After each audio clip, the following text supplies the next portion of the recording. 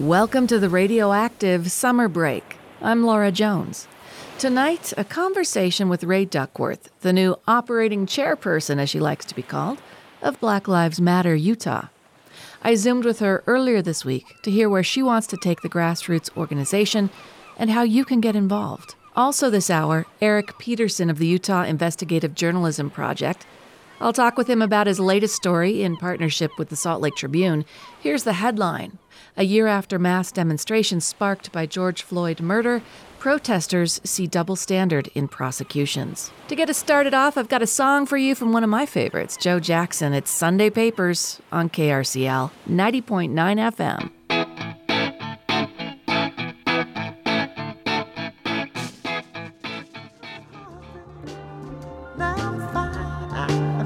Check the trouble, hair moving down the line. Little Marvin Gaye, Trouble Man. And the Sunday Papers starting us off from Joe Jackson. Rae Duckworth, new operating chairperson of Black Lives Matter Utah, up next. Are you a teen inspired to be heard? Do you want to be a DJ on this station, KRCL 90.9 FM? Then join Loud and Clear Youth Radio.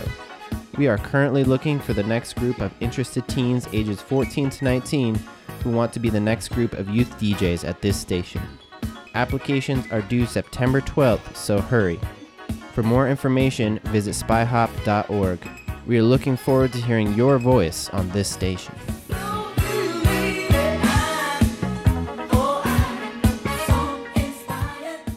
This is the Radioactive Summer Break. I'm Laura Jones, your host tonight.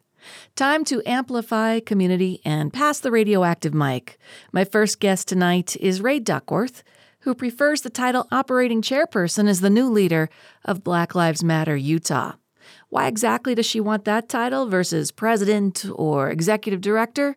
I spoke with her earlier this week to find out about that, as well as where she sees the organization headed in the future. Here's that conversation. My name is Rae Duckworth, and my current position is the operating chairperson of Black Lives Matter Utah chapter. I saw the profile in the Salt Lake Tribune, and specifically about what your title would be really stuck out to me as how you want to lead this organization. Would that be a fair characterization? Yeah, because I'm not the president. Presidents are elected, and I wasn't elected, so it wouldn't make sense, right? Exactly. So to remind folks why you're invested in this cause, other than the obvious, can you tell us a little bit about how you come to this? So I got involved with the organization in the first place. Sorry, you can hear my dog kind of whining in the background, but I got first involved. I went and saw Lex Scott speak in February, and I thought, oh, that's really cool. Like, it's exactly, what you need when you're like part of the under 2% of the population here. And then that was in February of 2019. And then unfortunately, in the beginning of September, my family was reaching out to her after my cousin Bobby was shot by a police officer during a mental health crisis call. In fact, in the post that you put on the Black Lives Matter Utah chapter, one of the things you say is that you're cousins with Bobby Duckworth, a victim of police murder. And I say these things first because you do not know my name unless you know Bobby's. Yep, and that's true. Tell me what you'd like to achieve or focus on as the head of Black Lives Matter Utah. Uniting the community. I feel like there's a big division in the community, and I feel like it gets things get mixed and misunderstood, and I want to do nothing but continue to expand my education, my knowledge, and I want to share what I know with everybody. I want to share my experiences. So I feel like, in fairness, the community would like to do that with each other. So it's like a reciprocation. I just really want to solidify the community and unite them. When you say there's a division, which division are you talking about? Are you talking about black-white? Are you talking about pro-police or defund the police? It's really all of it. Because you could look at it at any angle. I mean, for example, an organization can come out and be pro something and another organization could be against that. And there doesn't need to be a division there. We can accept that there's different opinions, but we should be able to sit down at the table and at least focus on growth as a community. Whether we agree or disagree on a topic, we have to come to an agreement eventually. We're neighbors. So I think a lot of it is missing communication and conversations that we just need to have. And let's have a dialogue. Dialogue's a two-way street, though. So reciprocation, that's like my favorite word. So if I'm going to go into a space where I know that you don't understand or agree necessarily with things I believe, I hope it's being reciprocated to where I understand that, that's how I tried to operate and view things, because that's what causes division, is misunderstanding. One of the things that's going on in our society is we can't agree on facts. One thing we can agree on, though, is that hate crime reports in the U.S. have surged to the highest level in 12 years, according to a report out just as we record this from the FBI. And I'm guessing those stats, if you've seen them, are cause for alarm in the work that you do as Black Lives Matter Utah. Yeah, of course, because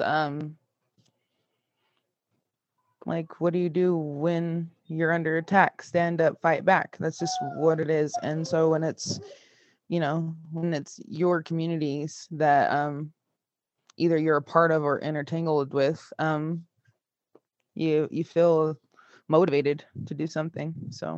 So who is it that needs to come together here, Ray? Let's just kind of work through this, because there's the extremes that are never going to come together. So and that's you fine. can try and you can try and speak to them, but they're not going to convince you any more than they're going to convince you. But that's when reciprocation comes into play. So when there's the extremists, they have no their door has a peephole. They're talking through the peephole. They don't really want to hear what you have to say.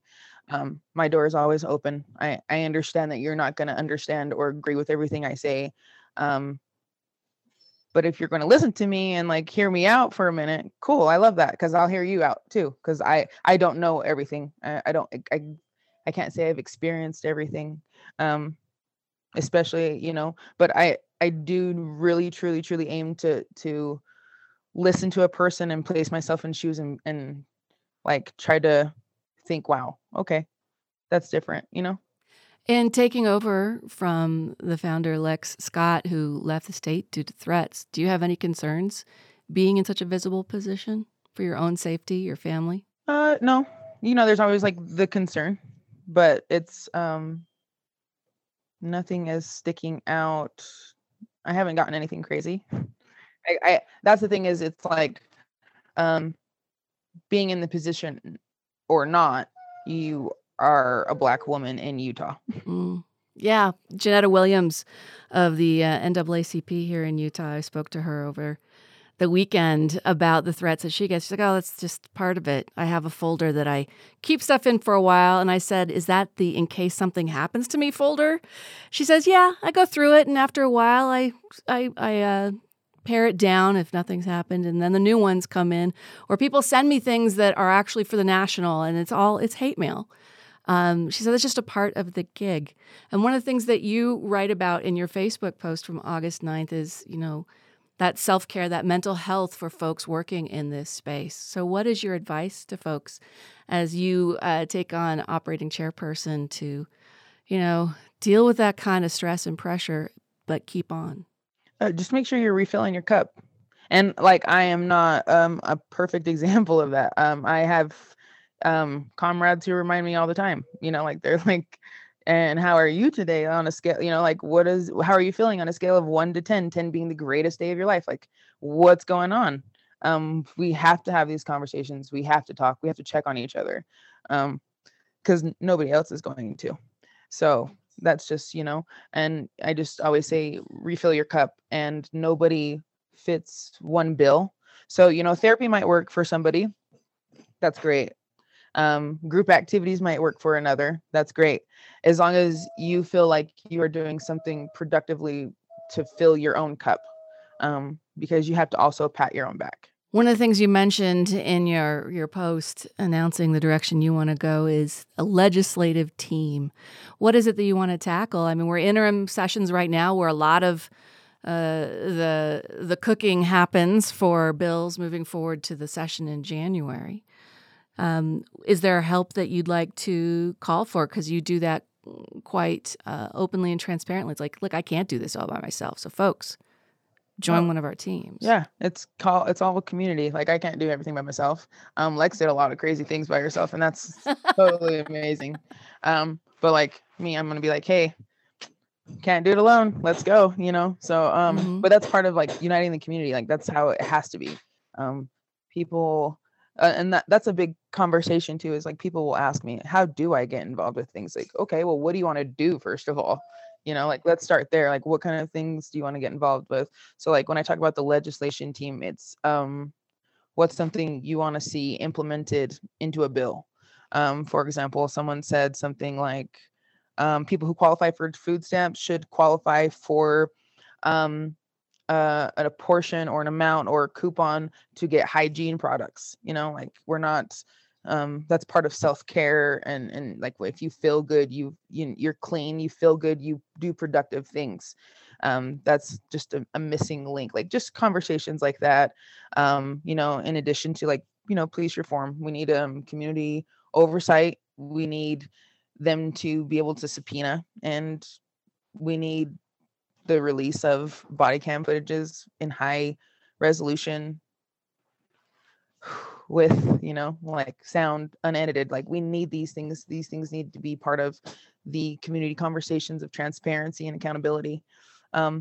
So like, just anything you can think of, sorry for my dogs, anything you can think of that's like, you just want to see implemented or changed, just like, come join this legislation team where we literally are talking about like things we want in addition to like what's already going on, because a lot of people were talking about, oh, let's jump on board to support like another stimulus and things like that. Yeah, that's cool. Like, we can do stuff like that. And then that's when it like dwindled to the conversation of, well, people who qualify for food stamps, why aren't they getting hygiene coupons or and like in addition to these food stamps and things like this. So it's just like, yeah. You start breaking it down and get to these small steps that can really mean big things for people. Yeah. You also mention that there's lots of fun stuff that Black Lives Matter does too, like Camp Melanin and the History Bus that finally came together and debuted earlier this year in a freaking snowstorm. I know. Down to the We Leo. froze. It was amazing. My toes were so cold, Yeah. but it was so cool. Yeah. Keeping those things going. How's that? So I am right now, I am working to be on the board. Right now, I just am helping amplify the bus, because the bus is part of me in the community. You know what I mean? It's that literally, like, if you think the 2% equates a bus, if we talk about history in Utah. So it's just like, it's part of me. So it's part of amplifying that voice. Bobby's name is also on the back of the bus, which is amazing. So that's cool. And then that's just been fun to like even just talk to them about like what they want to do with the bus and things like that. I've been into a couple of their conversations and stuff like that. Mario is the president. It's separate, even though it evolved out of Black Lives Matter. It's a separate project. It's a separate project, but that's still, it's very important still. So it's just like cool to just even be in the conversation. And then the camp. Oh, that was so fun. So fun, because I needed that when I was a kid. So tell me about how the kids experienced it this year. Being able to do it in spite of the pandemic, I'm guessing, was huge. We had to like just split them up, make sure that they had masks on, and they get me emotional, but they're so cute. Little black and brown faces out there. Yeah. You're a mom, and like you just said, if that had been around for you, what it would have meant. So I'm guessing you want that to grow. How can people help? What does camp need for next year? So right now, nothing. Black Lives Matter is not a 501c3, which means they're not a nonprofit. That's why we don't collect funds or anything like that. Plus, money is just ugly. Money makes people want to do ugly things. So what we do for camp is we prepare for the camp. We figure out how much money and cost and things like that. And we'll figure out how much the cost and things like that come out for. And then we'll put the tickets out so you can purchase the tickets and things like that on those sites, because that was my first time doing camp. So like I was like, oh wow, like, and then I noticed like Lex does a lot of it. Like she takes lead on nailing a lot of the things, but she has like really good trusted allies who are there, and they are these people ride or die for the chapter, and that was amazing to see. Like, oh, I met all these people who were like, hey, like, what do you need? And then they, boom, were nailing things for us. And it was just like so cool. Like we wanted to throw a shot put and a discus and show the kids that we were throwing shot put and discus at. And that was funny because we put it on an Amazon wish list, and then boom, everything on the Amazon wish list got accomplished. So it was just super cool. And then like Betty Sawyer came through and brought some STEM activities. We love STEM. Because it's not only about, like uniting, but knowledge is power. So that was fun. She also came through with like some hygiene products, like the masks, due to the pandemic and things like that. And the kids, they went through so many masks, but she just, it was just such a beautiful experience. And just people showed up for the kids, and that's all that matters. If you show up for the kids, because the kids are the future, they're the youth. The youth is everything. So part of your efforts are about maintaining the murals on Third West, along Third West, and between 8th and 9th South. That's some property that's slated for redevelopment. What are your plans or objectives there? So I don't have any plans, but I am keeping the conversation going. The police brutality murals building, it should be a community center. I've met people there who, a part of being this like under 2% community. I'm also a part of this community of police brutality victims, and these people are so beautiful, and all they're doing is healing and mourning and fighting, healing and mourning and fighting, and they deserve this space. Yeah, they deserve the space, and the space connected them with another. And you can't heal alone.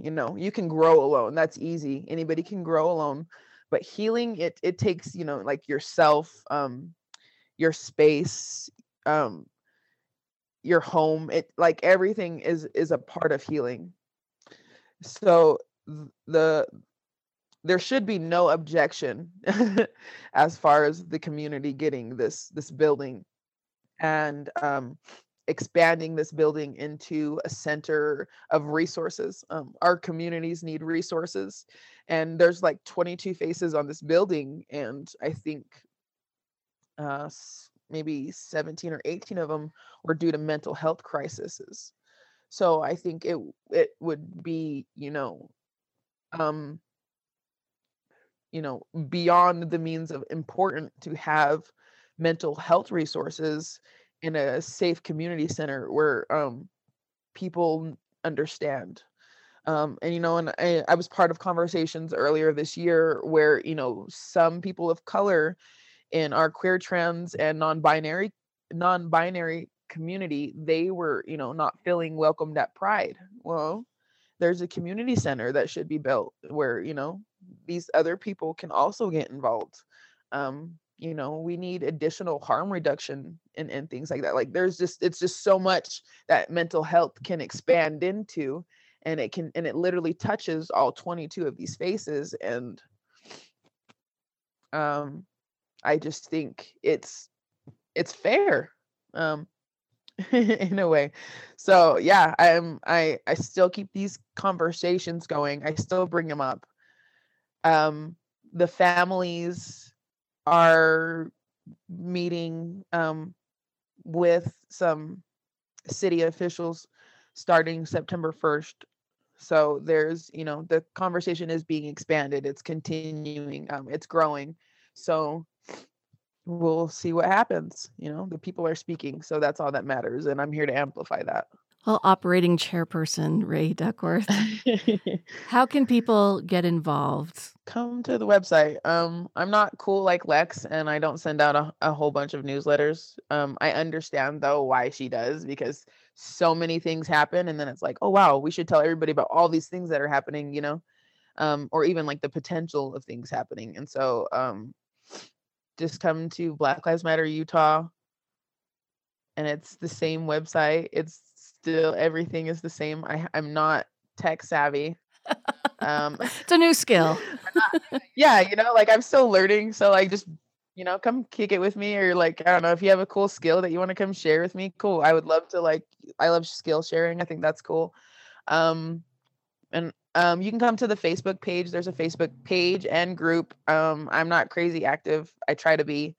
There's an Instagram page, not crazy active, but I try to be. And I don't like social media, but I try to be. You can also follow Representation Matters, because that's I'm an ambassador there, but like we amplify other initiatives and things like that. If that's like what you're aiming to do, is follow initiatives, like we amplify initiatives there. So we're happy to help too, Lex. So I just called you Lex. I don't know if that's how do you feel about that? Because those are big shoes to fill. Oh, and I haven't filled them, so like it's. Thanks for the empty compliment. Oh, I didn't mean that. I didn't mean to. I didn't mean to be rude. Is she a mentor to you? Oh yeah, she's my friend. I'll call her right now. She's my friend. She has no choice. One thing that you said that I wanted to close with, in regards to your relationship and how folks will inevitably compare you, is how you put it yourself. I am like a Sour Patch Kid. Lex is way nicer than I am. It's true. Ask anybody who knows me. I'm a prickly pear. Like, my goal is to just be straightforward. I don't like to like peek around the corner about anything or beating around the bush. I can't stand that stuff. So like, I'm very straightforward. If I feel like you hurt my feelings, I'm going to be like, hey, I don't like that. And sometimes, people, I don't know, Lex is way nicer than I am. So like, just, and that's why people like don't talk to me, and that's fine. Like, you don't like have to like me because I'm nice or mean. Like, I'm a prickly pear is what my other friends call me, is a prickly pear. Like a pear's, it's like hard and like it's yummy and delicious, and then it's like yours has little spikes in it like a rose, and I'm like, oh, then don't bite it. Have you already picked up the conversation with the Salt Lake City Police Department as head of Black Lives Matter Utah? Excuse me, operating chairperson. No, Chief. Yeah, I'm the operating chairperson, and Chief Brown won't talk to me. So why is that? Why do you think? I don't know. He hasn't came to any of the community activist group meetings. So I feel as if he just does not maybe value the conversation with me, want a conversation with me. And that's fine. If he doesn't want to talk to me, my phone number is 385-482-1172 if he wants to talk to me, but he probably won't call me, and that's fine.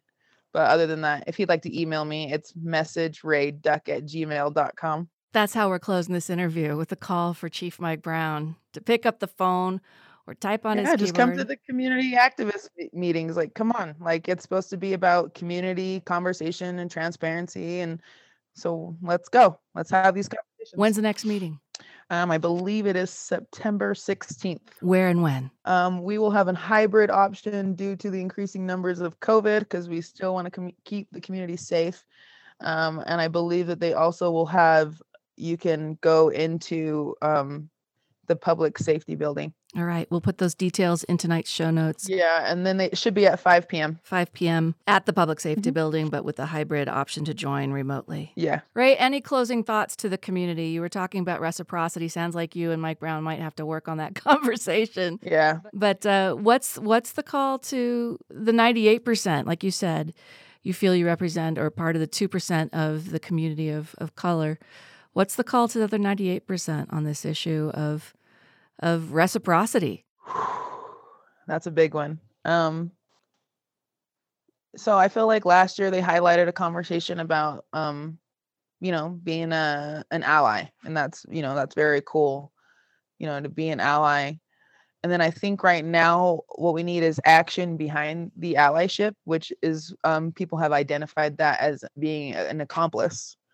We're not saying, hey, go hold hands and burn down buildings. That's not what at all I'm promoting, because Black Lives Matter Utah chapter still promotes peace in all forms. But it's, if you see someone being attacked, do more than record it. I saw a video someone sent me of a person of color who was riding on a one-wheel bicycle doing tricks, and they call him a Kyle. If he's not a Karen, he's a Kyle. And so Kyle was upset and was saying he was going to call the cops. And someone literally stepped in between them while he was calling the cops and escorted the person away. So that's what I'm talking about, is action behind the allyship. And that's all. Ray Duckworth, operating chairperson of Black Lives Matter Utah. Check tonight's show notes for a link to get involved on their legislative team and other committees. I'm Laura Jones, and coming up, a conversation with Eric Peterson of the Utah Investigative Journalism Project. Get yourself or your loved ones vaccinated today at a no-cost clinic from the Salt Lake County Health Department. First and second doses available, no appointment ever necessary. For details, visit slco.org/health/locations. Thanks for listening to the Radioactive Summer Break. I'm Laura Jones. Eric Peterson is the founder of the Utah Investigative Journalism Project. He started it up in 2016 as a nonprofit public service journalism and educational resource for the state and region. His latest story explores whether there's a double standard when it comes to law enforcement and prosecution of Black Lives Matter protesters. Here's that conversation. Eric, your latest story in collaboration with the Salt Lake Tribune is a year after mass demonstrations sparked by George Floyd murder. Protesters see double standard in prosecutions. Earlier in the show, I spoke with Ray Duckworth, who's the new operating chairperson of Black Lives Matter Utah in the wake of Lex Scott's departure from the state of Utah. And so I thought this would be an interesting bookend to that conversation, because you looked at the riots, the rallies, depending on your perspective, what those were, from last year, to see how folks were treated. Can you kind of give us the high view there? Yeah, I think, something that's I find interesting kind of in journalism is to take a second look at something after some time has passed, and obviously last summer, summer of 2020, we were all just kind of bombarded with these incredible images, the protests happening here and across the country, people were obviously, some people were taking part in them. And some of the things that happened at these demonstrations got out of hand. And so people did get charged with crimes, people got charged with rioting, things like that. And I wanted to just take a deeper dive into a couple really significant cases. And, one was looking at an individual who was formerly a part of the United Citizens Alarm, a group that a lot of people refer to as a militia, that had been charged with pepper spraying, some people with Black Lives Matter at Cottonwood Heights protest, and also took a look at the case of Jesse Taggart, who is the individual's facing some pretty serious charges right now. He was at the Provo protest last year and had shot a driver who he feared was going to be driving through demonstrators. You went to public record. That's one of your specialties. So what kind of public records were you able to access, and what did they show versus public statements? It was interesting looking at the case of Landon Butters, the individual who is alleged to have done this pepper spraying at the Cottonwood Heights incident, because there are people who were taking video. It was a demonstration, so there were tons of witnesses around.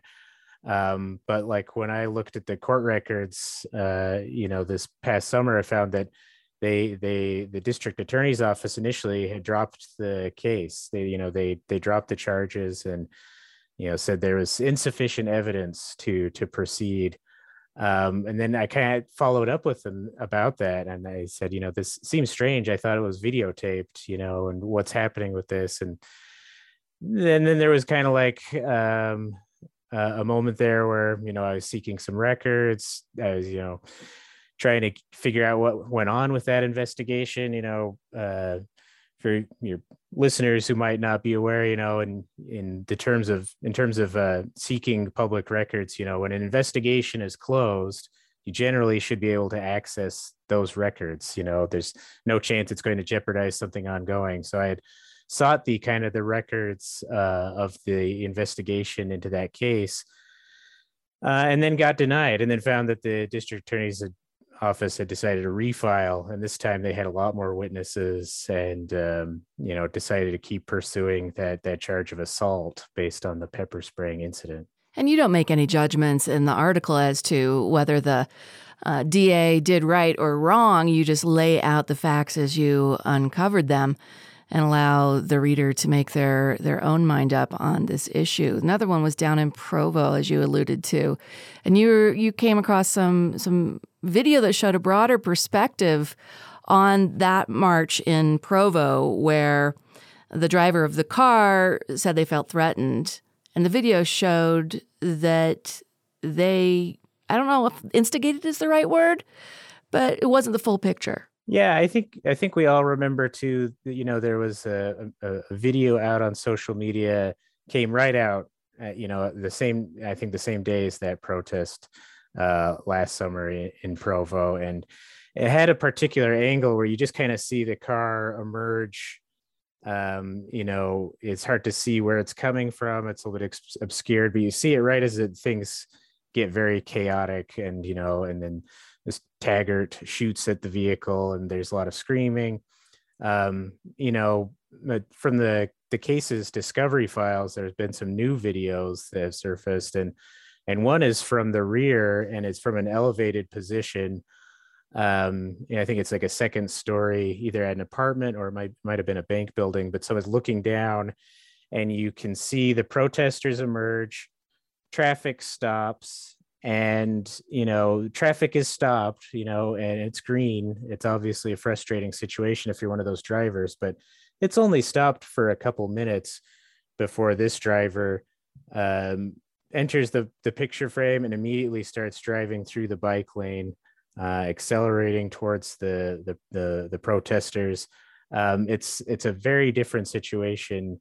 It does present a very different picture from kind of like, I think, what a lot of us remembered from that awful incident last year.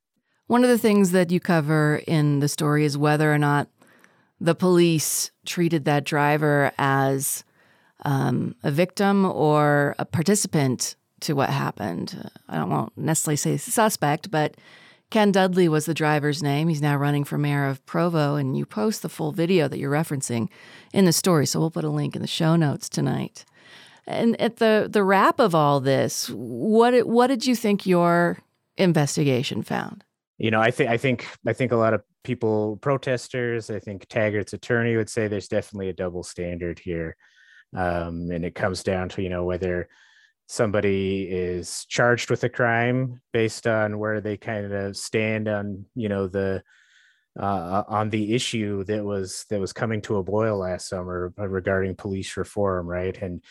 And Taggart's attorney would say too, that in the situation with his client, that he was they were protesting against the police. They were protesting for police reform, and that must have come in and colored the judgment of the officers who were immediately investigating that, as through the body cam footage, through the evidence, that's come through the court discovery.